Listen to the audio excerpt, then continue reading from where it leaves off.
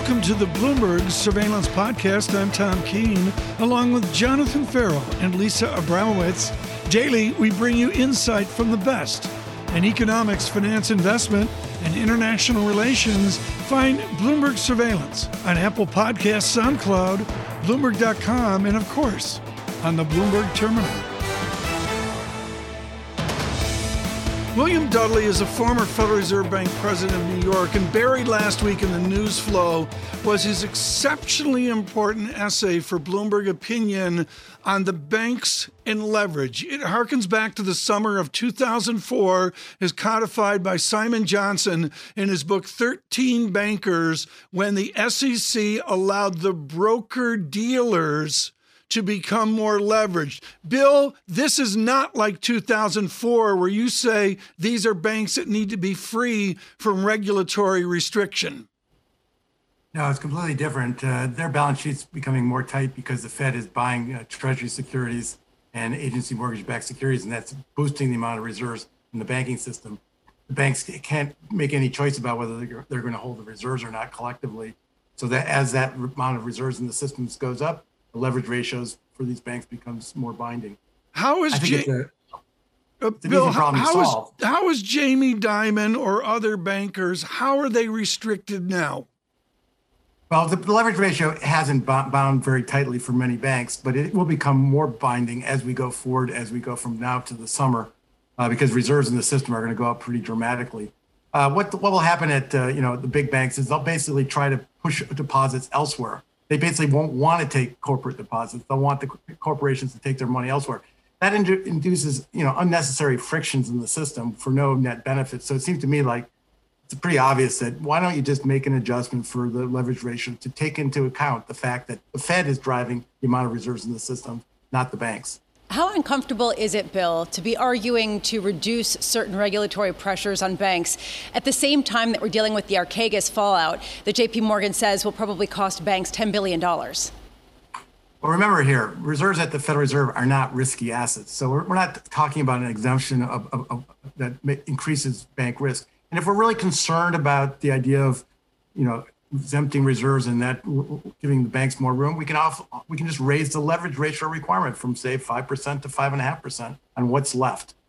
The point is that reserves are not risky and the banks can't control how many reserves they hold. That's determined by the Fed. Although moving beyond just this particular point of regulation, talking about the leverage ratio, you've talked before about concern about leverage building up in the shadow banking industry, about a lack of regulation in that particular area of financial markets. Do you still see this as a concern, and do you see it as a pressing one, or simply something to deal with perhaps later on? I think it's pretty pressing. I mean, when you think about what happened last March, a year ago, basically the federal government had to rescue the money market mutual fund industry again. We had problems in mortgage REIT space. We had problems in the corporate bond space. We had dysfunction in the U.S. Treasury market. So, and then more recently, we had the Archegos issues. So it seems to me like the non-bank financial sector is still rife with a lot of issues that need to be dealt with sooner rather than later. Bill Dudley, I need to switch to the present Fed discussion. We've been making jokes all this morning about transitory as well. You and I have talked before about the British pretense of short-term, medium-term, long-term. Now we've got a transitory thing as we move along the x-axis in the timeline. Does any of this make theoretical sense, or are we just kidding ourselves, massaging the unknown? Well, the Fed is being patient for a couple of very obvious reasons. Number one, they're not really sure where full employment is. Number two, they're not sure how fast inflation will rise once they get to full employment. And so they're willing. And number three, they're worried about inflation expectations becoming unanchored to the downside because the Fed hasn't been able to achieve its 2% inflation objective for a long time. So the change in policy is well motivated. The risk is that the Fed will be late. Before, the Fed basically tried to tighten monetary policy to arrive at a 2% inflation rate, full employment, and a neutral monetary policy all at the same time. Now they're not even going to start to tighten monetary policy until they're at full employment, inflation's at 2%, and they expect inflation to move higher. So the Fed's going to be much slower to tighten this regime than in prior regimes, and that does create some risks for the economy. Bill, you say it's a risk that they'll be late. Isn't it a commitment that they're going to be late? Well, the question is how late. Yes, I think they are making a commitment that they're going to be late. The question is really how late, and then how high will they have to raise short-term rates to basically keep inflation from continuing to accelerate. Now, the risk is, I think that the risk is that recession will be more likely at that point, because the Fed's going to have to move not to a neutral monetary policy, but to a tight monetary policy if they're following this new framework. So, Bill, this is a huge issue. And I think the most important question we can ask right now of Fed officials, and we asked it of Vice Chair Clarida on Friday, is how will they know if they're wrong on this transitory issue? If you were on the FOMC, back on the FOMC, Bill, how would you know if you were wrong? Well, at the end of the day, I mean, I think they're going to look at the bubble that we're going to see in inflation this year as mostly due to base effects and some frictional costs as you sort of reopen the economy. They're going to be really focusing more on the labor market. How many people are still unemployed compared to where we were in March of 2020? Right now, we have a shortfall of employment of about 8.5, 9 million people, and the Fed's going to be tracking that very carefully. As those people get employed, then the Fed will start to not focus on the transitory factors driving inflation up, but really the one that they are most concerned about is at what point do you get to such a tight labor market that it generates wage pressures that drive up prices? And Fed officials have said that they have the tools to combat inflation that's higher than expected. Do they have the tools to deal with financial disruption after this incredible surge in risk-taking that has been on the heels of Fed policy? What happens if that's stopped in its tracks as a result of Fed tightening policy? Well, I think you're raising an important question that when the Fed goes from very, very friendly to unfriendly, financial markets are going to have an adjustment to make. And the adjustment could be quite severe after such a long period of very low interest rates. I don't think the Fed cares about the stock market level per se, but they do care if the stock market were to collapse, and that would potentially hurt the U.S. economy. So the Fed does care about financial conditions in terms of how they feed into the performance of the economy. But the Fed's not going to run to the rescue just because the stock market goes down 10 or 15 or 20%. No, but it raises a question about whether if the Fed is going to tighten in the near term because they see that things are getting a little bit ahead of their skis, or if they try to take actions to combat inflation, could they torpedo markets that are already at heady levels? I mean, do you feel like your colleagues are actively considering that, or is that sort of not as significant as just getting the market and the economy back up to speed? I think Chair Powell repeatedly has made it very clear that the Fed's not going to be preemptive, and they're not that concerned about financial stability risk. What they're concerned about is getting that 8 to 9 million people back to work as soon as possible. That's the focus of policy right now. What that does do, though, creates a risk for markets when the Fed has to shift gears and start to worry about inflation. Bill Dudley, that's probably several years off. In our great debate here, do we still underestimate that wage inflation doesn't move because of the new technological impulses that we see in our economy? Well, that could be a factor. I mean, we're running an experiment, basically. We're running well said. And we're going to see how it goes. And this experiment is, has more uncertainty than usual because we've never had a recovery from a pandemic like this before, going back for more than 100 years. So anybody who tells you that they know how the economy is going to perform over the next year or two, I think is not being truly honest with you, because we've never had an economic recovery like this one, fueled by massive monetary and fiscal policy stimulus. So I think it's going to be very hard to know for sure how fast this is all going to unfold. Before you go, Bill, an important question. Mohammed Al-Arian asked it on Bloomberg Opinion this morning. Did the Fed shift policy lanes at the wrong time? Do you think they made this framework shift a little bit prematurely? I asked that because I wonder if they had known what was about to happen on the fiscal side, whether they would have made this change. I think they would have made the change in any case, because they were really worried about inflation expectations becoming an anchor to the downside, and because they had such a poor record of forecasting what level of employment is full employment. So I think they would have made the shift no matter what. But I think Mohammed Al-Arian's piece is a good one, because I think he points out the fact that there are some risks to this new strategy. The Fed could be late, and if the Fed is late, they'll have to slam on the brakes, and they'll have consequences not just for the economy, but also for financial markets. Looking forward to catching up with you both on that issue a little bit later this week as well, Bill. Looking forward to that. Bill Dudley there, former Federal Reserve Bank of New York president, on some of the issues right now.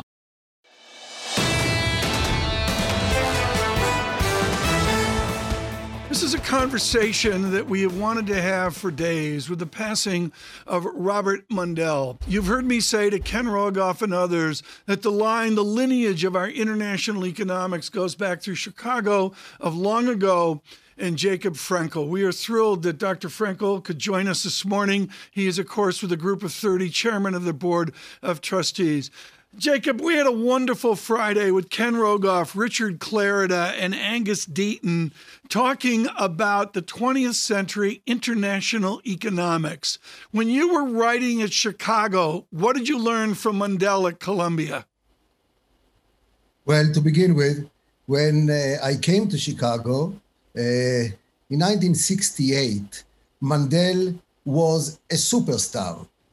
We were students together, Rudy Dornbush, Michael Musa, myself, and some other people who were all, in a way, hypnotized by the way in which he changed completely the way in which the economic profession looked at the economy. I would say that up to that point, the world was viewed in the textbooks as a closed economy. Each country was a unit. Yes, it had some interrelationships with other countries through trade, but by and large, it was a closed unit ran by the policymakers of that unit. Came Mundell and said, the only closed economy for real is the world, but each country within the world is interconnected. And therefore, in order to understand how the economy works, we need to develop a new approach, which is called open economy macroeconomics. It means that you cannot run monetary policy under the assumption that you are a closed unit, because after all, exchange Jacob, rates. Let me, because of time, and I know Lisa wants to get in here, I want to drive this forward to the modern age, because you, with your work with J.P. Morgan, with Mr. Diamond and the team there, and your work with Group of 30, you have been the architect of so much of our discussion of an open economy. As Mr. Diamond mentioned in his letter the other day, does America have a chance to lose our open economy advantage?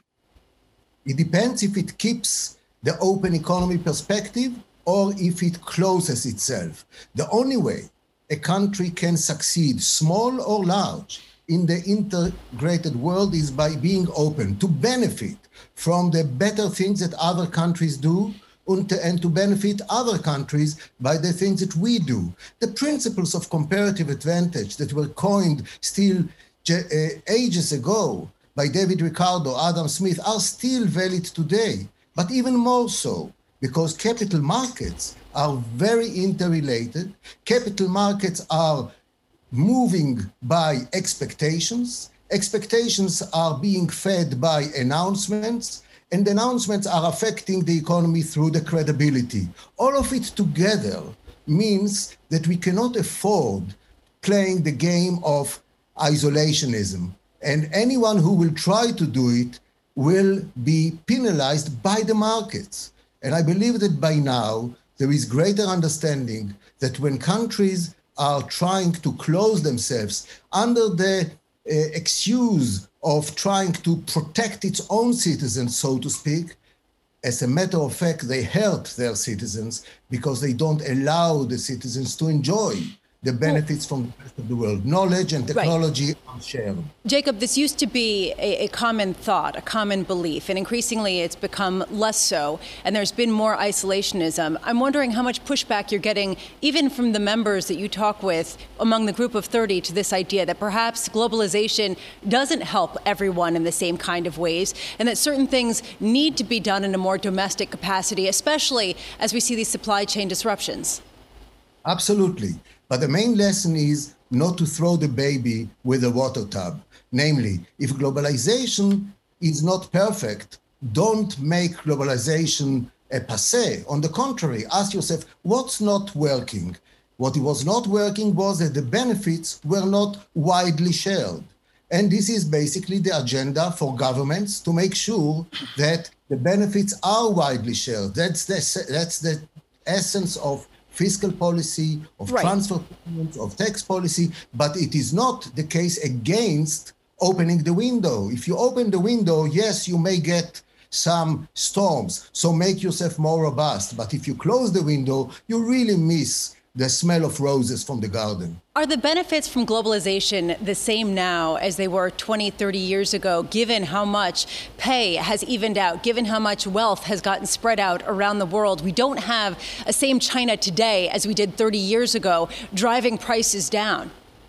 30 years ago, we did not know that China will come, and here it came. And you could have said 30 years ago that globalization has already exhausted its benefits. By the same token, today, when you look today at we have experienced now the pandemics. We have experienced now the fact that pandemics did not recognize borders, that knowledge is an international public good, that the vaccinations are to be shared, that the mechanisms need to be in place. So by and large, the manifestation of globalization will come from different places. In the coming year or years will be in the health area, in the climate area.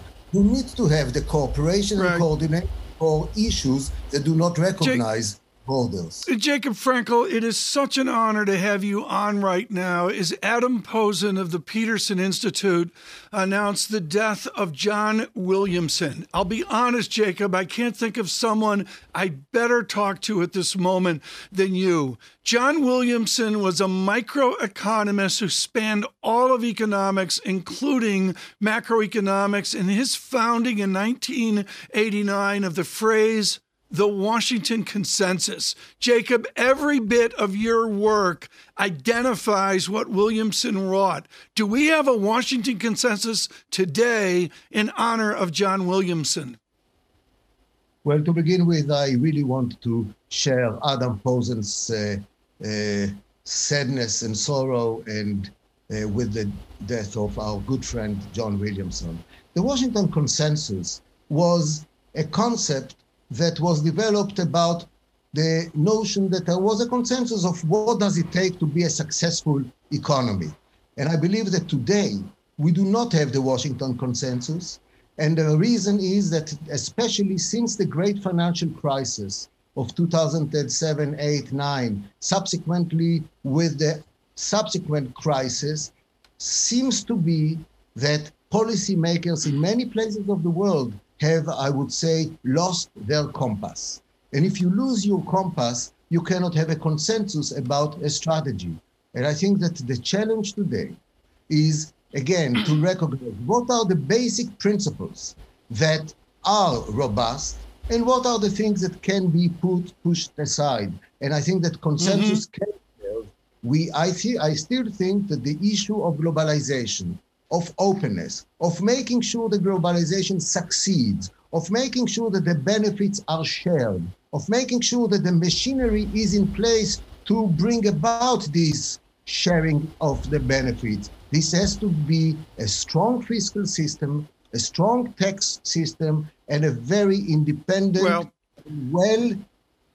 focused monetary policy looking at the long term and not just about the short term. Jacob, we have the discussion about Mandela. He was a far-sighted economist that could see behind the corner, and therefore he was so successful. On Mandel, on Williamson, Jacob Frankel, we are so honored to have you with us, the former governor of the Bank of Israel.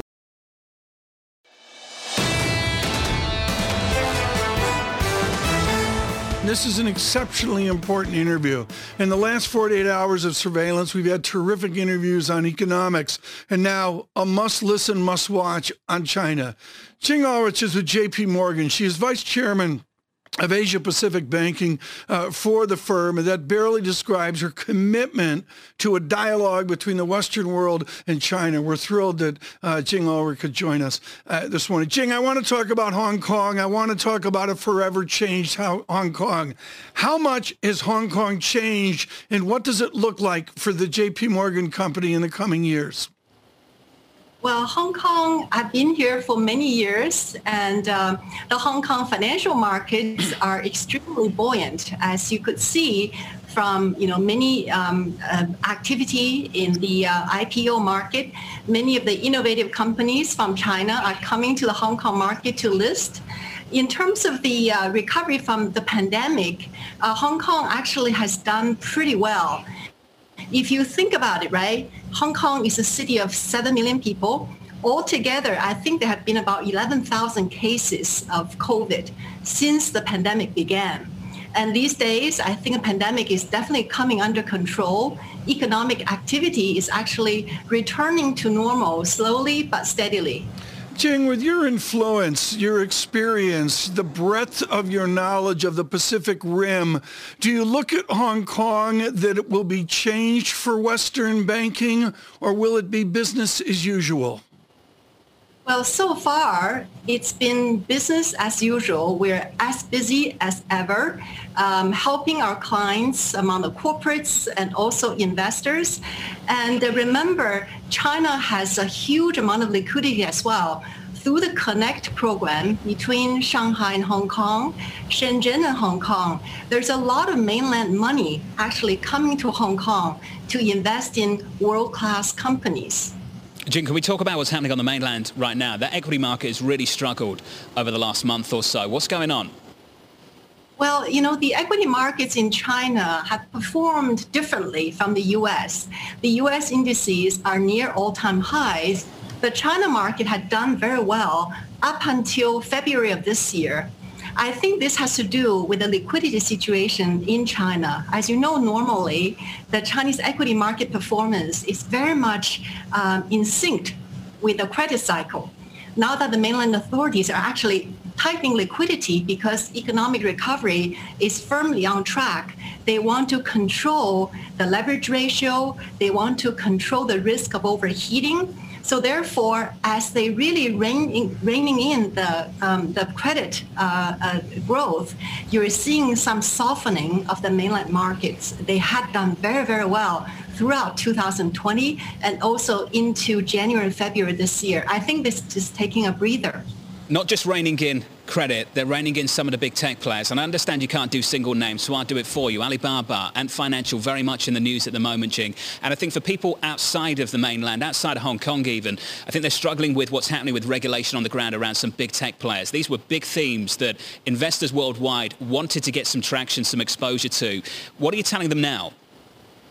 Well, despite the recent market volatility, we think the digital economy in China is still alive and well, especially since the pandemic.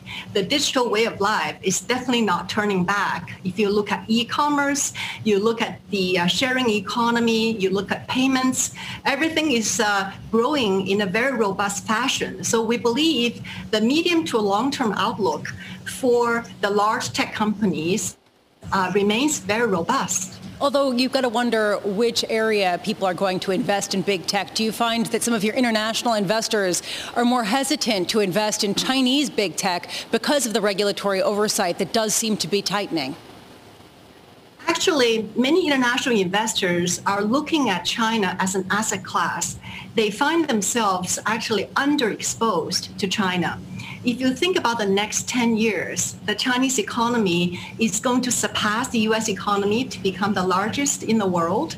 However, if you look at the weighting of global funds in China, it remains very low. So we're actually looking at international institutions finding different ways to gain more exposure to China, both equities and fixed income securities.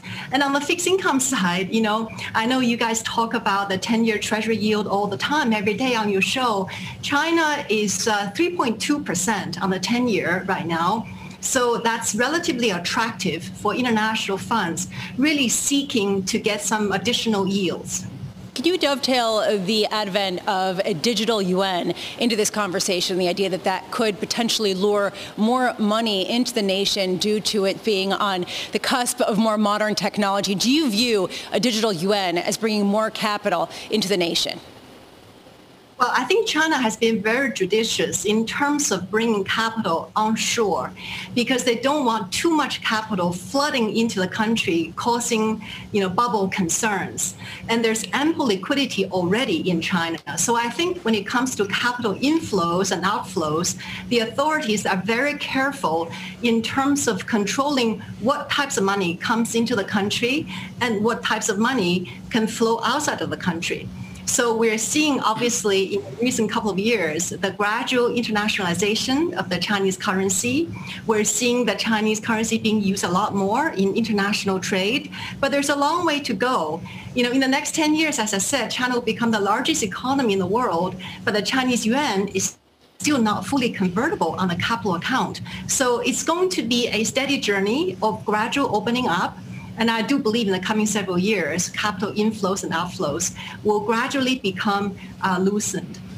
Jing, I want to speak about not so much the politics of the moment or, frankly, the politics of the future, but the reality that business can often lead politics. J.P. Morgan has been in Hong Kong for 90 years or so. J.P. Morgan provided leadership in being in Taipei in 1970. Explain how business and financials will interlink with our politics in this delicate debate between the mainland and Taiwan. Well, I will leave the politics to politicians. So we, as a firm, are very committed to the Asia-Pacific region, of course, including China and the rest of the economies. And as you said, we've been in the region in some countries for over 100 years. And this year, we're actually celebrating our 100th anniversary in China. So we're here to serve our clients, both international clients who want to do more business in the region, and also local clients who actually want to go global. So we are here really acting as a bridge between East and West, and we're here to facilitate capital transactions both in and out of the region. Jing, some really, really sensitive topics. Yeah. And we appreciate your time this morning to comment on some of them. Jing Ulrich there, JP Morgan Chase Managing Director and Asia Pacific Vice Chairman.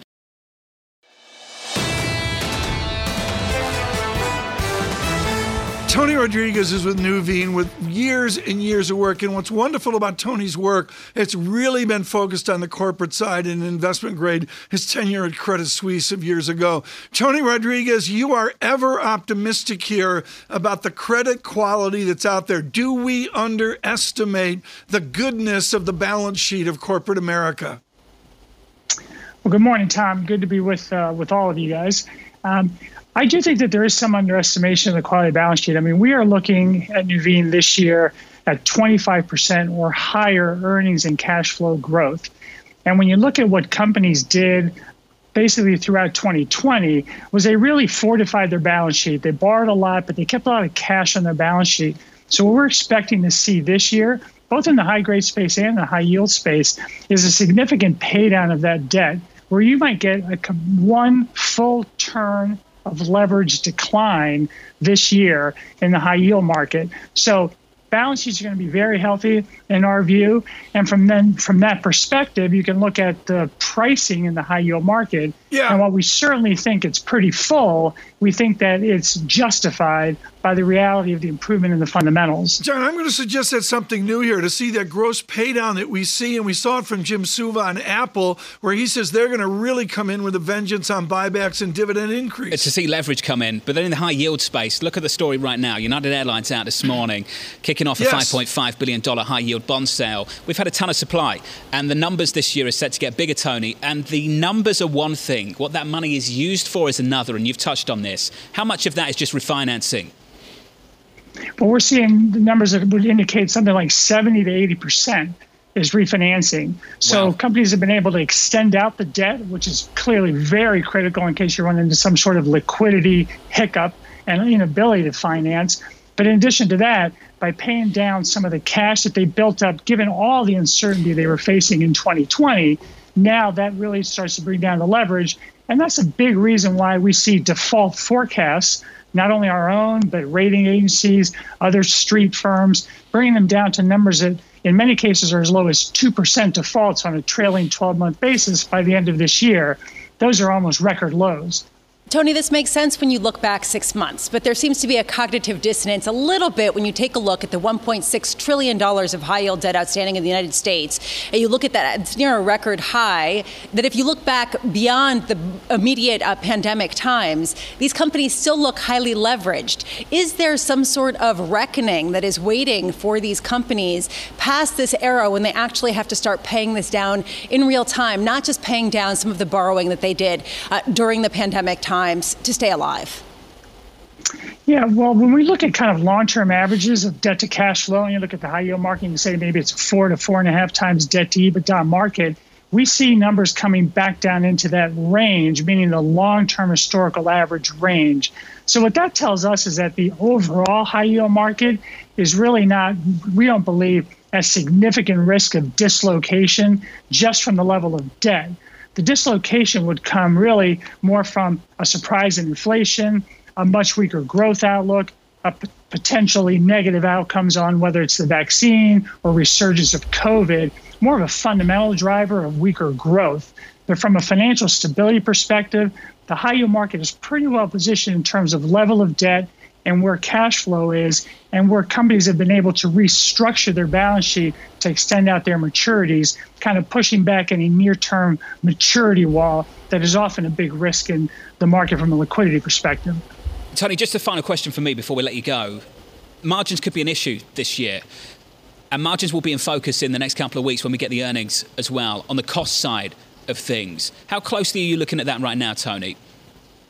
Well, very closely, and we clearly expect there to be some cost pressures, particularly here in the middle of the year as we head into towards the end of the year. All of the supply bottlenecks that you guys have highlighted, some of the initial reopening price pressures, whether it's from not only a goods perspective, but also obviously from employment, bringing people back in quickly enough to match what we think will be a big surge in services demand. So we'll be looking to see whether that is truly just a transitory short-term bulge in those pressures impacting margins negatively, and what the outlook will be for 22. Right now, our view is that the margin pressures will be transitory, and in 22 you get back to an equilibrium level of really still pretty supportive margins from a debt perspective. London getting drunk on this programme quickly. This drinking game's taking off, isn't it? Tony Rodriguez, Nuveen, Head of Fixed Income Strategy. This is the Bloomberg Surveillance Podcast. Thanks for listening. Join us live weekdays from 7 to 10 a.m. Eastern on Bloomberg Radio and on Bloomberg Television each day from 6 to 9 a.m. for insight from the best in economics, finance, investment, and international relations. And subscribe to the Surveillance Podcast on Apple Podcasts, SoundCloud, Bloomberg.com, and of course, on the terminal. I'm Tom Keene, and this is Bloomberg.